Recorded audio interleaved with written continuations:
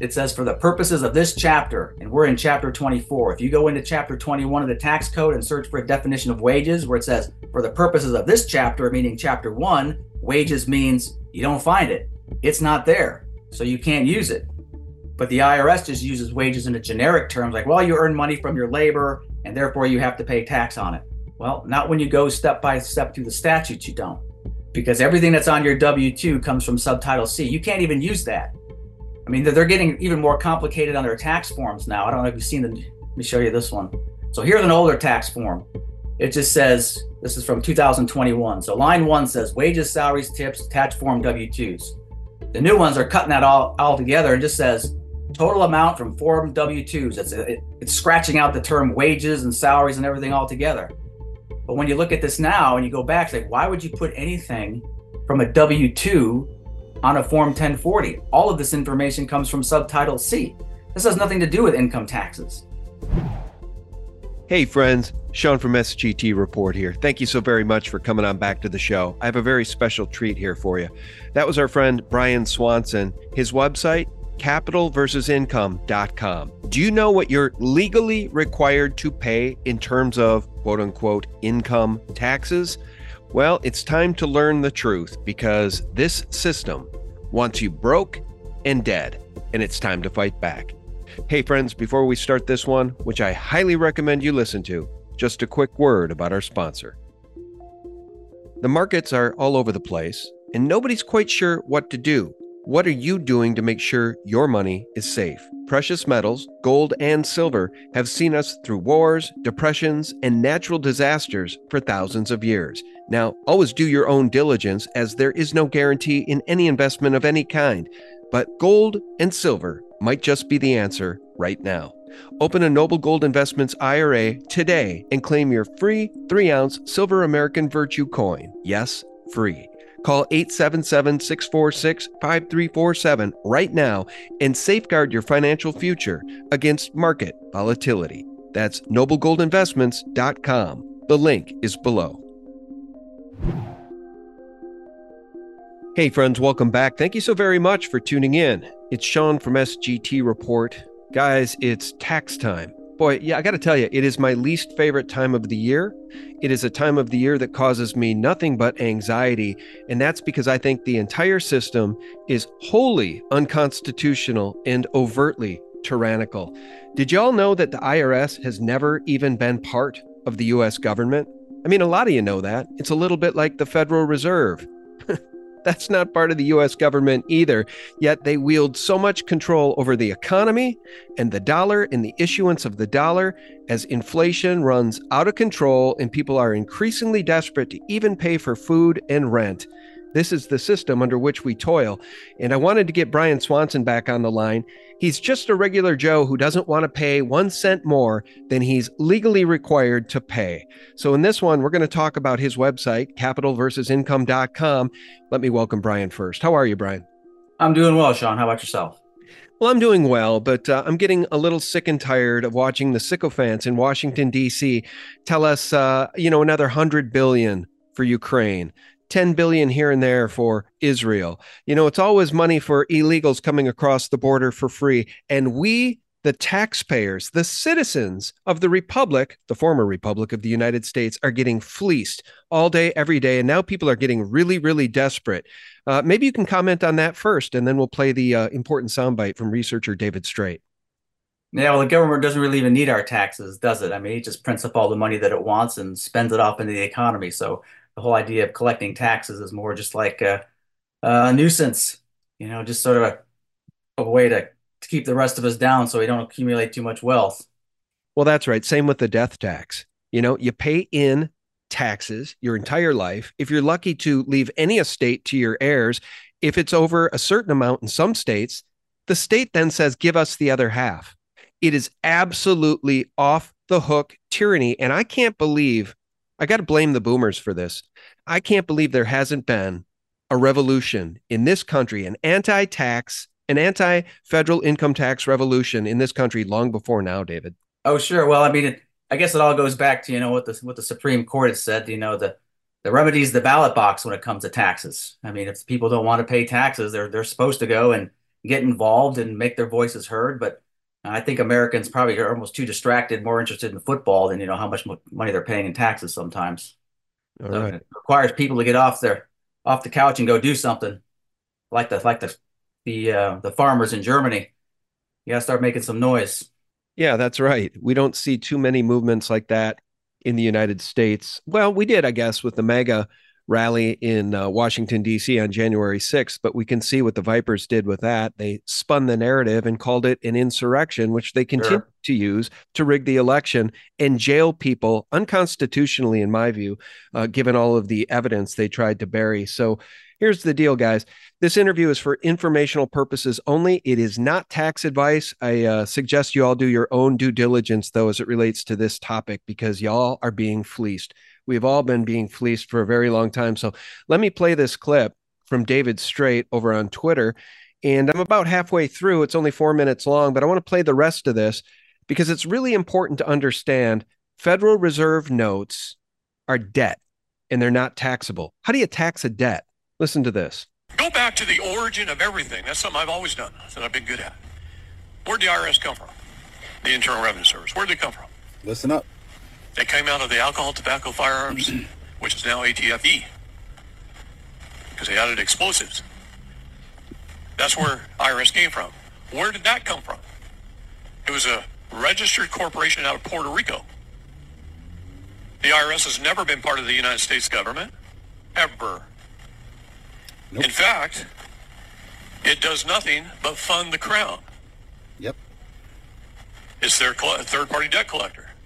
And not $1 that goes to the IRS and a 1040 funds the U.S. government. That's right. You want to shut them down, cut off the funding. The only taxes we're supposed to pay by law, and I'm happy to pay them, because we're supposed to pay them to support those 19 essential governmental services we contracted for. Let me just rewind that clip, and I want to play it from the beginning so you all understand how this insidious system began. Federal Reserve notes, again, those dollars you have in your wallet, are not taxable income. Listen closely. They're not. How do you tax a debt? You don't make any income. Do you guys even know where the 1040 came from? Lincoln, the 1040 bonds. You guys watch my videos. The 1040 bonds. Abe Lincoln got up in front of the media and he announced the 1040 bonds to Americans. Please support the war effort. I want you to consider it as a gift because the government is broke and you may never get paid on those bonds. But please invest. We need the money to fund the war effort. And Americans stepped up the plate and funded the 1040 bonds far more than they ever thought they would. They bought tens of thousands of them. And no one ever got paid on them. And no one ever got paid on them, but we're all supposed to submit our 1040s every year. It's taxation without representation. I'll let you take it away, Brian. Where do you want to start?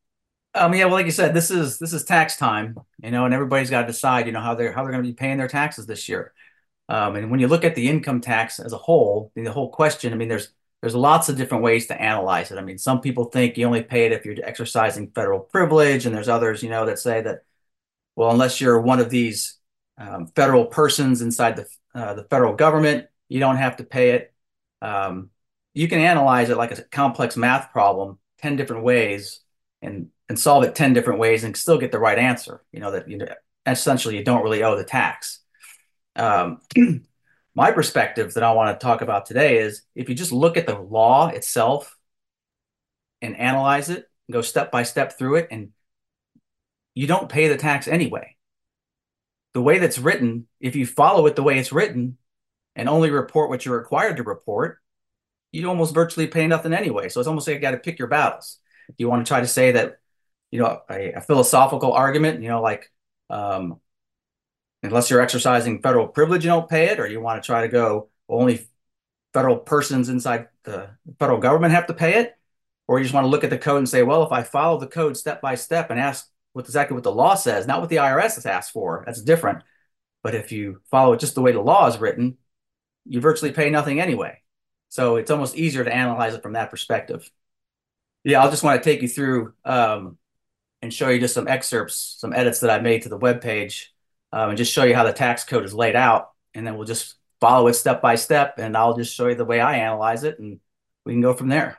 All right. I'll show the website unless you want to take control. I could let you do screen share, but how's That's okay. Yeah, after, you can let me do screen share after you, if you want to plug it first, and then I'll do the okay. screen All right. Well, here's the website, capital-versus-income.com. All right, so this is Title 26. This is the tax code, and this is how it's laid out. You can see it's all divided into individual subtitles. The income taxes are just in Subtitle A. Okay, so when you're calculating your taxes, you're looking at Subtitle A. Our Social Security tax and the withholding taxes, they're in Subtitle C. Okay, so what the IRS is doing basically is confusing the two taxes, maybe intentionally or unintentionally, up to you to decide.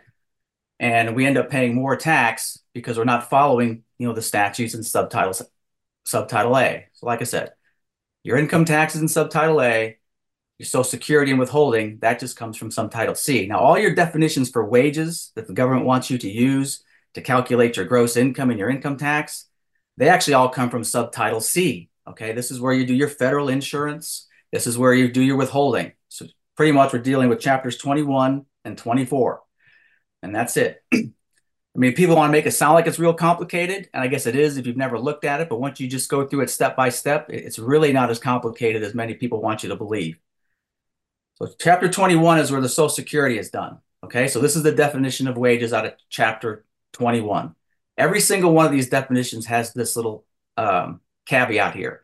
For the purposes of this chapter, chapter 21, you can only use this definition in chapter 21. You can't use it anywhere else. Wages means all remuneration for employment, et cetera, et cetera, et cetera. Okay, so for the purposes of this chapter, you can't ignore that caveat. You cannot use this definition anywhere else. And we're just going to follow the tax code the way it's written and calculate our taxes. Now, when you go to the Social Security tax, you can see it's written plainly and easy to understand. 6.2% of wages. That's what's on your Social Security tax. It's right there in black and white, not hard to understand.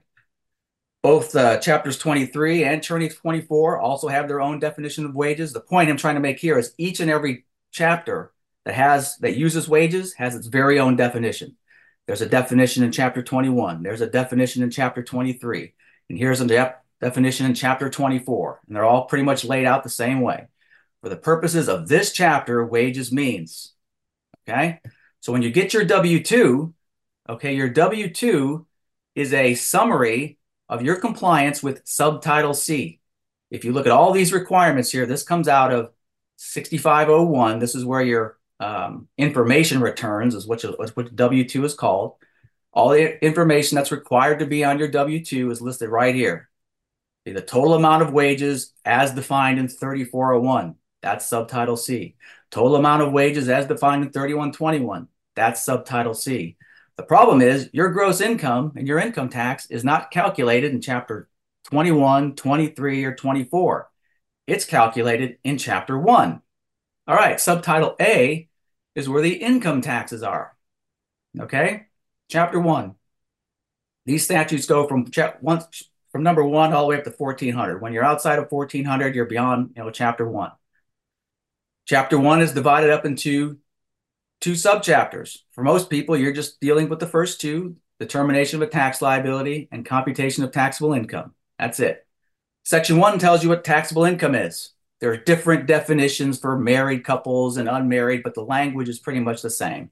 There's hereby imposed on the taxable income of, a tax determined in accordance with the following table. The tax is imposed on taxable income. Not hard to grasp.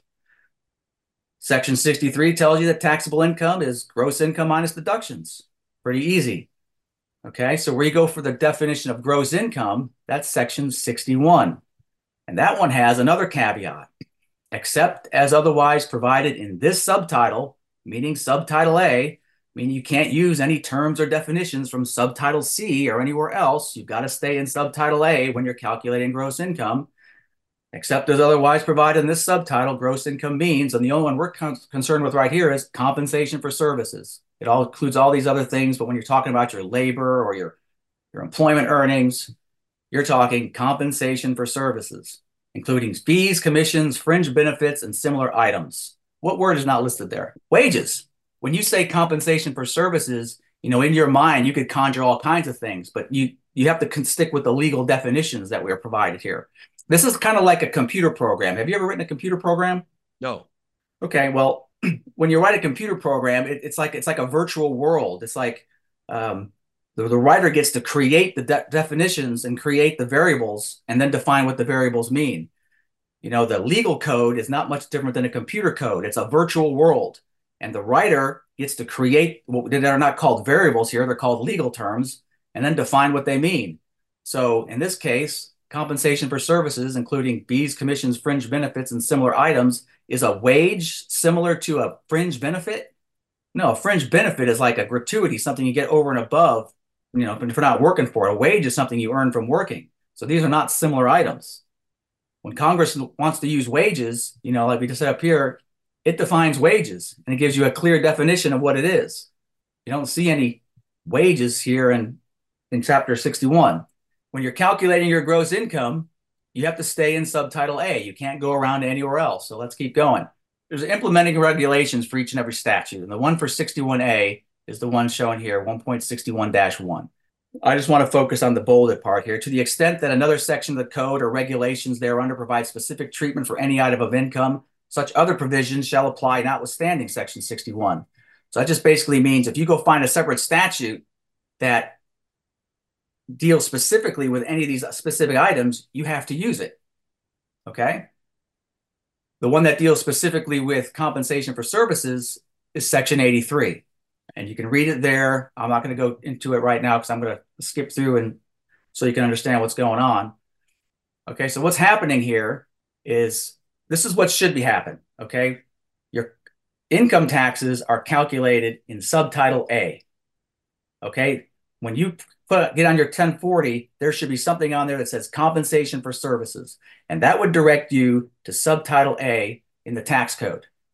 Okay, and then you'd have to go into subtitle A and figure out what the meaning is of gross income based on the statutes in subtitle A. Everything that's on your W-2 comes from subtitle C. Those are your employment taxes, your Social Security, your FICA, and all the rest of it. Okay, that has nothing to do with your income taxes. Those are two different subtitles. Okay, so what the IRS is doing is just doing the old bait and switch. It's saying, take the information off your W-2 and put that on your Form 1040, completely skipping subtitle A altogether. Okay, so what you really should be reporting is not all of your wages, because there are no wages in Chapter 1. If you search all of Chapter 1, where your income taxes are calculated, like I was talking about up here, you will not even find the definition of wages anywhere. You can search, high and low. In chapters 21, 23, and 24, you can find wages all day long. But when you go into Chapter 1, there is no definition of wages. Can we do this? Because it's also confusing to me and the listeners. Sure. Because, I've had people like Brent Johnson on. I should have re-listened to that interview I did with Brent about this because it would help me too to be better equipped with the language. But what is the difference between, see what they've done here is compensation. Well, compensation, obviously, in the mind of the taxpayer is any income at all. If you've been compensated for trading labor, for depreciating, inflating away dollars, you got to pay taxes on that. So we really should talk about compensation versus income versus wages, because it all gets so cloudy. The cloudy is the intent. Okay. Confusion of terms is how all of this is like 90% bluff, which is why you just got to stick with the legal definitions. I mean, what are you going to call income? Income is really the way, if you go back into 1913 and use income the way they used it there, they said, you got to separate your capital from your income. The capital is the money that you earn from your own labor. Okay, and the income is when you acquired some capital, you invest your capital, you get a gain on your investment. That's income. That was the legal separation when the 16th Amendment says income, it's talking about money you earn off of your investments. I mean, that's why it was considered a tax the rich scheme, because only the rich people had money earning money off of their investments. The working man, he's just got his capital that he earns from his own labor. So we don't even use the terms the same way that they did back then. Okay, so when you say compensation for services, it's not everything that you conjure up in your mind to be compensation. That's the way, the lawyers and the IRS want you to think of it. But when you go into the law and actually report your earnings, you're just supposed to stick with the legal definitions and don't add words that aren't there and just report what it's telling you to report. In this case, it's saying fees, commissions, fringe benefits, and similar items. I'll show you real quick this is a Supreme Court decision, Rosella versus United States. It says, where Congress includes particular language in one section of a statute, but omits it in another section of the same act, it generally presumed that Congress acts intentionally and purposely in the disparate inclusion or exclusion. So in our discussion, Congress explicitly included wages here in subtitle C, but doesn't use wages in subtitle A. So we have to assume that's intentional. There are no wages in subtitle A, and using wages, which are showing down here, using wages out of subtitle C to calculate your income tax in subtitle A is it's part of the deception. It's part of the word game. It's part of how, as you were saying, you got so many terms and definitions flying around, you can't keep it all straight. And that's the point. If everybody is so confused that they can't keep it all straight, they just say, oh, just show me where the sign, I'll just pay the tax. Because they're getting all confused. The confusion is part of the intent. The tax doesn't have to be written this complicated. I mean, I think the whole purpose is to deceive. It doesn't have to be written this way. But, it's written this way to keep it complicated so people don't try to figure it out and just pay what they actually owe. So the money that you earn is called what versus what the IRS calls it? You can assign different terms to anything.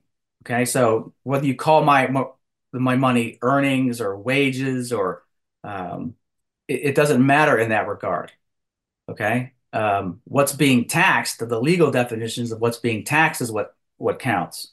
And when you're calculating your gross income, you have to stay in subtitle A and just use the terms and definitions from subtitle A. So compensation for services doesn't include wages. One, because there is no definition of wages anywhere in chapter 1. Like when you go back and look at this one from chapter 21 that I showed you, or 24, it says for the purposes of this chapter, and we're in chapter 24. If you go into chapter 21 of the tax code and search for a definition of wages, where it says for the purposes of this chapter, meaning chapter 1, wages means you don't find it. It's not there. So you can't use it. But the IRS just uses wages in a generic terms, like, well, you earn money from your labor, and therefore you have to pay tax on it. Well, not when you go step by step through the statutes, you don't. Because everything that's on your W-2 comes from subtitle C. You can't even use that. I mean, they're getting even more complicated on their tax forms now. I don't know if you've seen them. Let me show you this one. So here's an older tax form.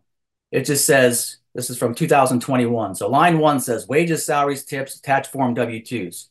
The new ones are cutting that all together and just says total amount from form W-2s. It's scratching out the term wages and salaries and everything all together. But when you look at this now and you go back, say, why would you put anything from a W-2 on a form 1040? All of this information comes from subtitle C. This has nothing to do with income taxes. Why would you do this? I mean, if I were to put information from a W-2 on my form 1040, I'm actually breaking the law. I can't sign this under penalty of perjury because, one, the definitions of wages found in the code say for the purposes of this chapter, meaning I can't use this in chapter 1. I can only use these definitions in chapter 21, 23, and 24. So why is the government asking me to put wages from a W-2 on my form 1040? So go it's back. It's just all part of the deception. It's all part of keeping it so confusing that people can't figure it out. Go back to that new 1040 where they've cut out the word wages and they've changed the form. So what would you, this isn't tax advice, but no, hypothetically, what would a person do who got a W-2? And by the way, we'll talk about 1099 income for those of you who are independent contractors. Hypothetically, what would a person who received a W-2 do? How would they fill this document out? Or do they not fill it out? Boy, and then we're into an area of not filing your taxes, and then they come after you for that. Yeah, well, for most people, I mean, like me, I go to a job and they take money out of my pay every year, and they issue me a W-2, but I don't owe most of the tax, but I still fill this out because the W-2 or the 1040 also acts as your claim for refund. If you've overpaid taxes, if you owe no tax, but they've got, $8,000 of withholding on you, the only way to request that money back is to fill out the form 1040 and request your money back. So it also doubles as your claim for a refund. So the only thing I could tell you to do is to to fill out it correctly as you believe it to be, because you're the one signing this under penalty of perjury, not your employer and not the IRS. Okay, so for example, for me, what I'm going to tell you what I'm going to do this year.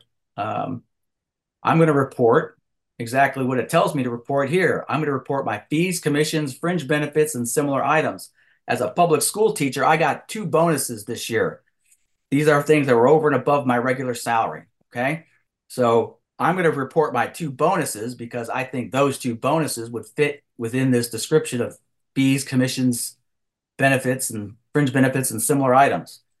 And that's what I'm going to report, including with, I got some pensions and stuff like that I'll put on there. But as far as my wages go, I'm not going to put that on there, because that goes back a little bit here what we were talking about on Section 83, because this is the only statute that tells you exactly what shall be included in the gross income of the person who performs such services. You won't find any statute that tells you how much wages to include or how much salary to include, because in Chapter 1, basically, it reduces all of your payments. Everything you get paid is a form of property. Okay? So this reads that if in the connection with performance of services, property is transferred to any person other than the person for whom the services are performed, etc., the excess of the fair market value is what shall be included in the gross income. So then you have to think, well, what the heck is this fair market value thing? I've never heard of that before.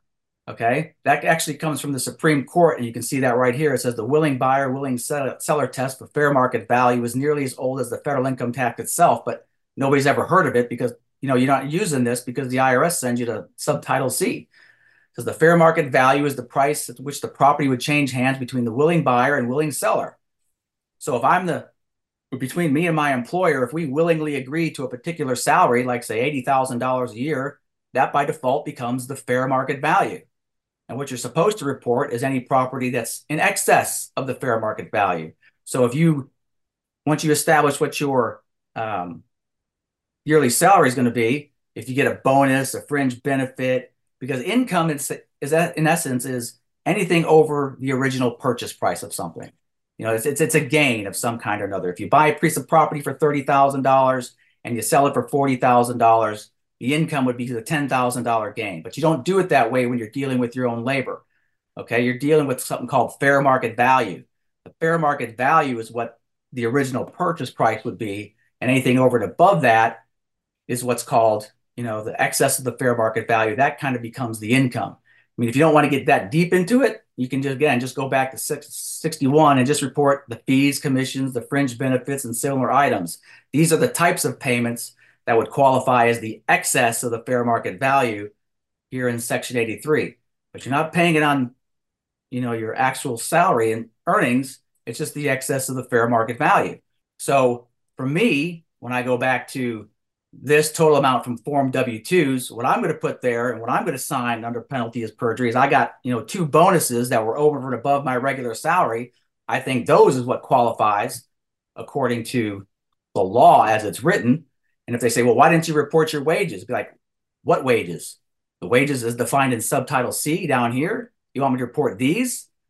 I can't do that for 3 reasons. One, the definitions of wages say they only apply to the chapter in which they're defined.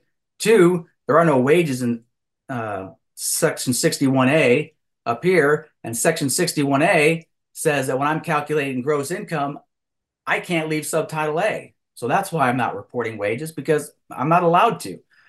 But the IRS doesn't care about that. They're doing the old bait and switch here. They're just saying, well, look at your W-2 and just put that on your form. Don't do all this thinking and analyzing. This is a whole lot easier. But when you think of these 2 as like variables, these are 2 different legal terms in 2 different sections of the tax code, and they're used for 2 different purposes.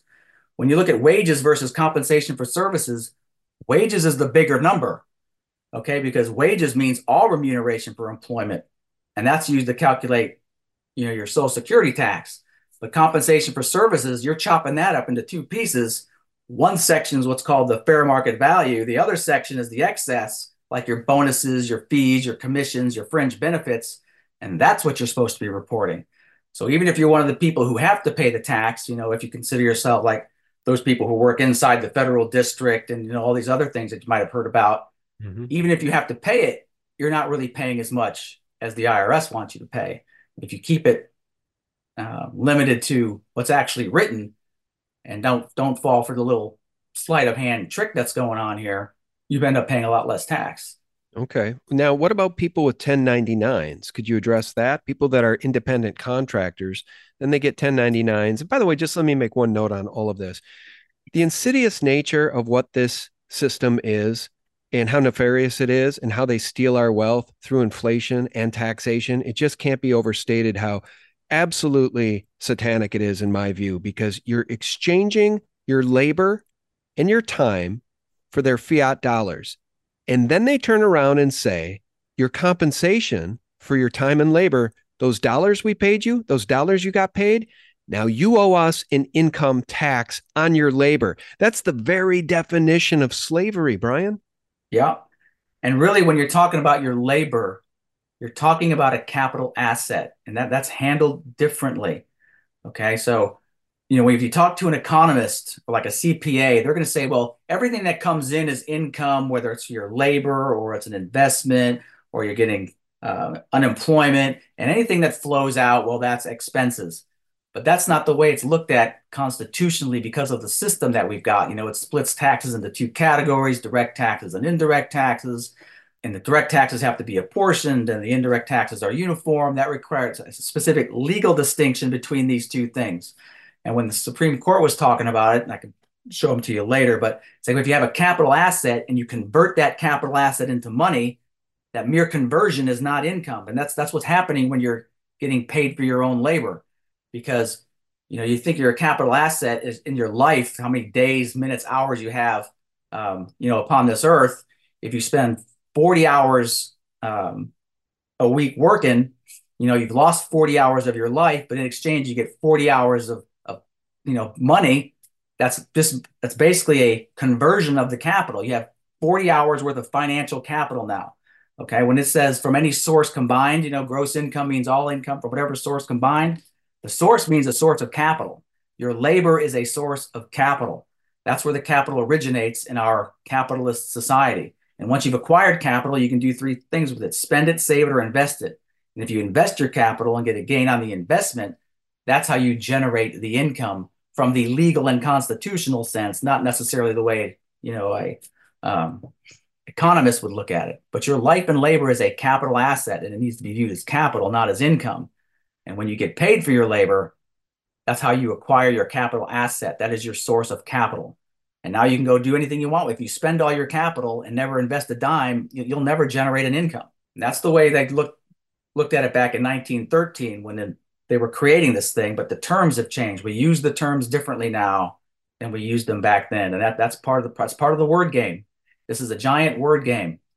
And you just got to unravel it and keep it all straight. Follow the bouncing ball and keep your eye on the three seashells. Okay. Mm-hmm. But it's like a lot of people you had on before said, it's 90% bluff. You're using the wrong terms. How can you tell me to go to subtitle C and put that on my form 1040 to calculate income taxes when income taxes come from subtitle A? You see the statute ranges listed on here. So the income tax only goes from statute 1 to 1,564. If you're giving me statutes from in the 3,000 range, you're not in the income tax anymore. Well, why do you tell me to put that on the form 1040 for? So you couldn't even sign that under penalty of perjury because it's wrong. Mm-hmm. So do you deal with 1099s? Is that an area you'd like to get into at all to advise those folks? No, well, the 1099s are kind of the same. It all depends on, it's just a different employer, right? I mean, Different employer in a different form, but it's the same concept. It's the same concept. Why would one pay tax on money that you've been compensated for your labor and your time? So it's the same exact issue. And I know some folks who have corrected their 1099s to zero to say this is not income. And then they cite US code. You could help us through that. And then they submit their taxes. And I mean, that's a way when you're dealing with them, you have to find some way to communicate to the IRS. And there's lots of different ways to do it. That's one. You can fill out the alternate form and issue this as a correction. You're just waving a piece of paper. It's like, I'm doing something different. I don't think this is taxable. As long as you're, from a legal perspective, from what I've understood about it, as long as you're sincere in your beliefs and you can justify what you're doing and you can explain it. I mean, the worst that they could say then is you're wrong, that you owe the tax. That doesn't mean, when you start getting into, intentionally defying the tax code and not filing your taxes, I mean, that's when they try to, throw you in jail for evasion and all kinds of things. But um, as long as you're staying within the statutes and you can cite them and give it an honest, good faith, attempt to follow the law, then the worst they could say is you're wrong and you just have to pay the tax. Okay. And look, in the interest of time, maybe we should switch gears. I'll leave a link to the website below. Sure. The thing I wanted to talk to you about is what Puerto Rico has been up to. And they offered a reduced tax rate for well-heeled people that would move there and bring their businesses there.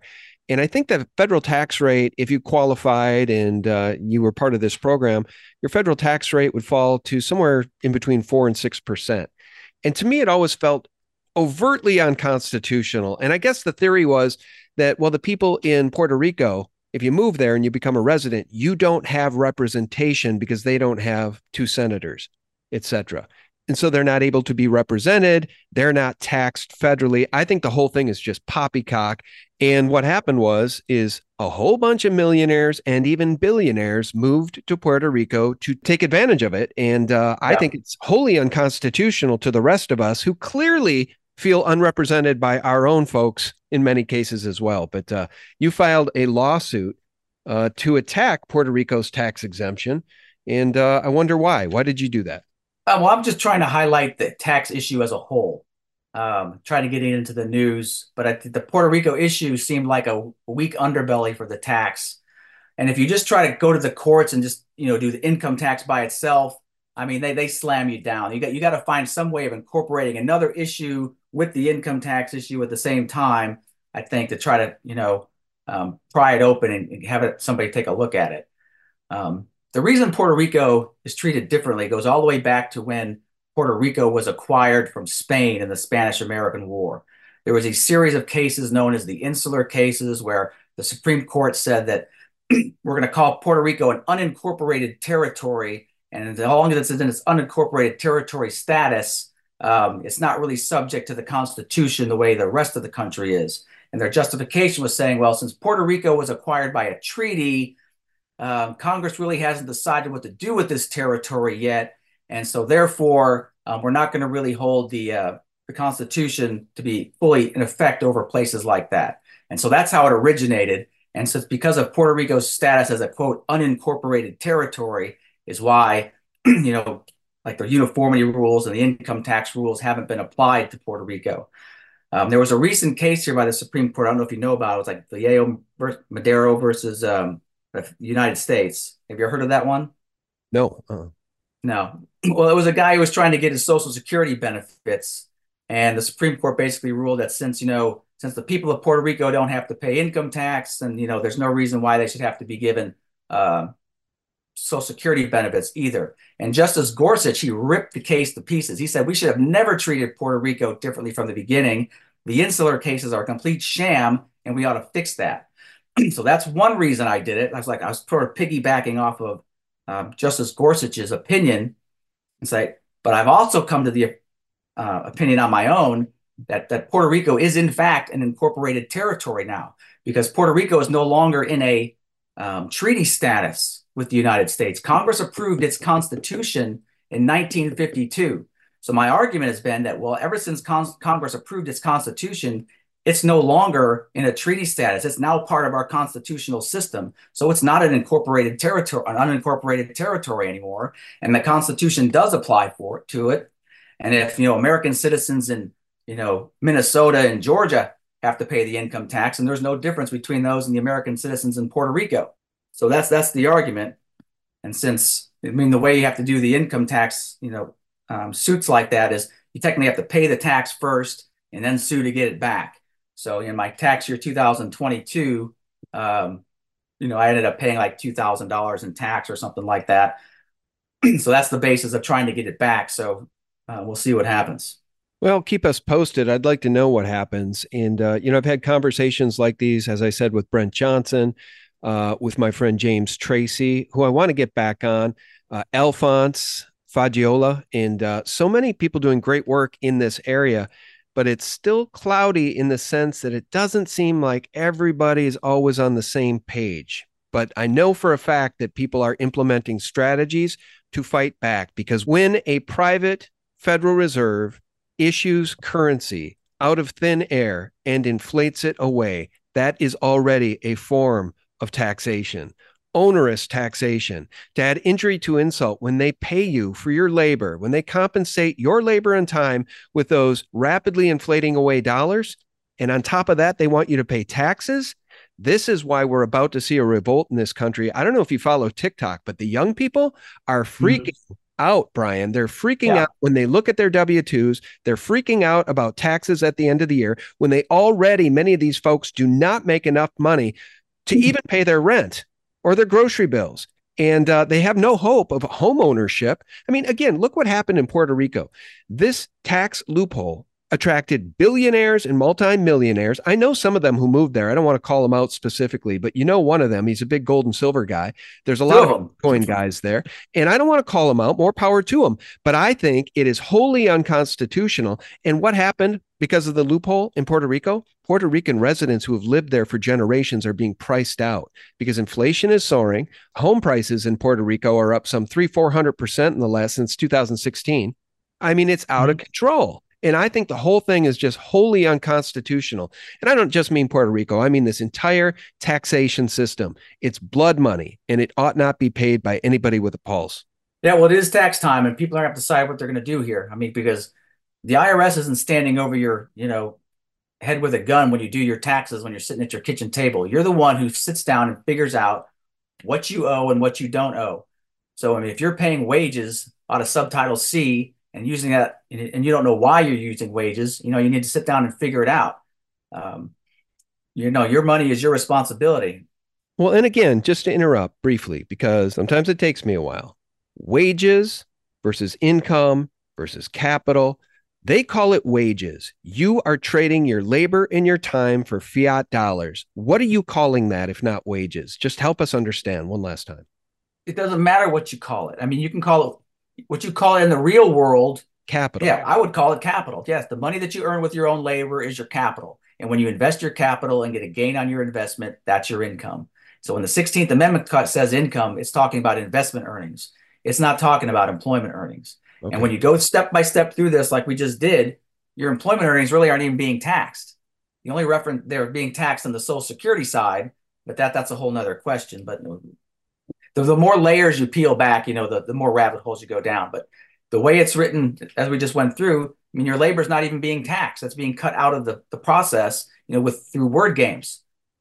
Okay, I mean, kind of like what we're showing right here. I mean, they want you to put your wages on the form, but if you use compensation for services and not wages, if that line 1 that we said there said compensation for services, you'd be going into Subtitle A to figure out what that means. And you wouldn't be paying, your full salary. You just be paying it on the fringe benefits. And that's part of the word game.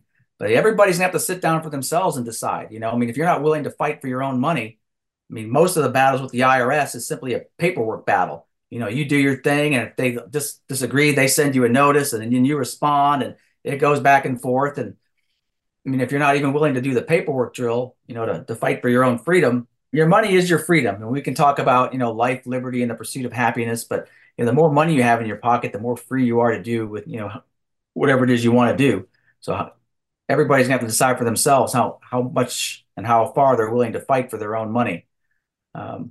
Like going back to the tax code, like you were saying, getting confused between all the different words, it's a giant word game. The tax code is a virtual world. It's an abstraction, kind of like a computer code. Don't get confused between the words we use in the real world with the words that are used in the tax code. You got to treat those two things differently. Like I said, if you like word games, this is a doozy. So you just have to. Nobody's going to teach you how to do this. I can't remember who taught me how to do my taxes. I guess somebody said, well, you get these documents in the mail and you just put these numbers here and add it all up, sign it, and send it in. But if you want to figure it out, ultimately you're gonna have to do the work and, go through it yourself and go line by line and statute by statute and figure out what you got to pay, because, your tax lawyers and your CPAs, they're pretty much just doing what the IRS wants you to do.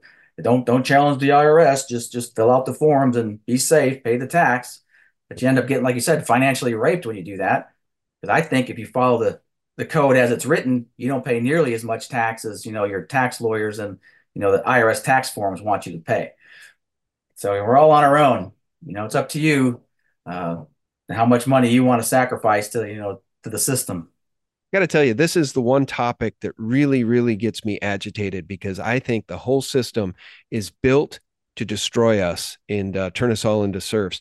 And there's no better example of that than a country that prints money out of thin air. And Robert Breedlove has said this. Why should we pay taxes when they just print money out of thin air? Brian, I guess that's the final question today. The only reason that we don't need to pay taxes right now is because the United States dollar has the world reserve currency. That's the reason why the federal government can just print money and spend it into oblivion. When they lose that, when that goes away, then the United States government is just going to be like any other government. They actually will need taxes then because they could print money all day long. And if you can't buy anything, what good is it? So the United States has been in a unique position for a while where it literally could have, if it wanted to, eliminated all taxes and just printed the money out of thin air and went and spent it into the market. But, like most things, we squandered that. Yeah. I actually have here, you were talking about the Federal Reserve notes at the beginning. I have what's called a United States note. Back, I guess when Kennedy was putting out the United States notes and not the Federal Reserve notes. They're slightly different, of course, as you know. Yeah, and it cost him his life. Yep. Well, I appreciate having you on today. It's a complicated topic, and I'll show your website one more time. If anybody wants to reach out, do you do any consulting or anything like that, or what do you do? No, not really. I mean, it's just all for information. If people want to start getting involved and start doing it themselves, you're looking at the federal income tax here tab. There's 3 different tabs, but that's basically what we were going over today. Just breaking down the tax line by line, and just I would just encourage everybody to just follow the law, read it, and obey it exactly as it's written. When it comes to gross income and compensation for services, report your fees, commissions, and fringe benefits, and leave the rest in your pocket. But like I said, you're going to have to go read it for yourself and figure out what you're going to do. All right. Well, I appreciate you, and I thank you for your time today. Our guest has been Brian Swanson. The website, capitalversusincome.com. Guys, I will leave a link below. Thank you, Patriot. We appreciate you. No problem. All right. Keep in touch, will you? Will do. Thanks, Sean. All right, man. Thank you. All right, friends, appreciate you very much. I'll remind you every single day, just check us out for free. All right, at sgtreport.com. If you want the real news, the antidote to corporate propaganda, we provide it for you there every single day, 24/7, absolutely for free. Thanks for tuning in. God bless you and yours, friends. Bye-bye.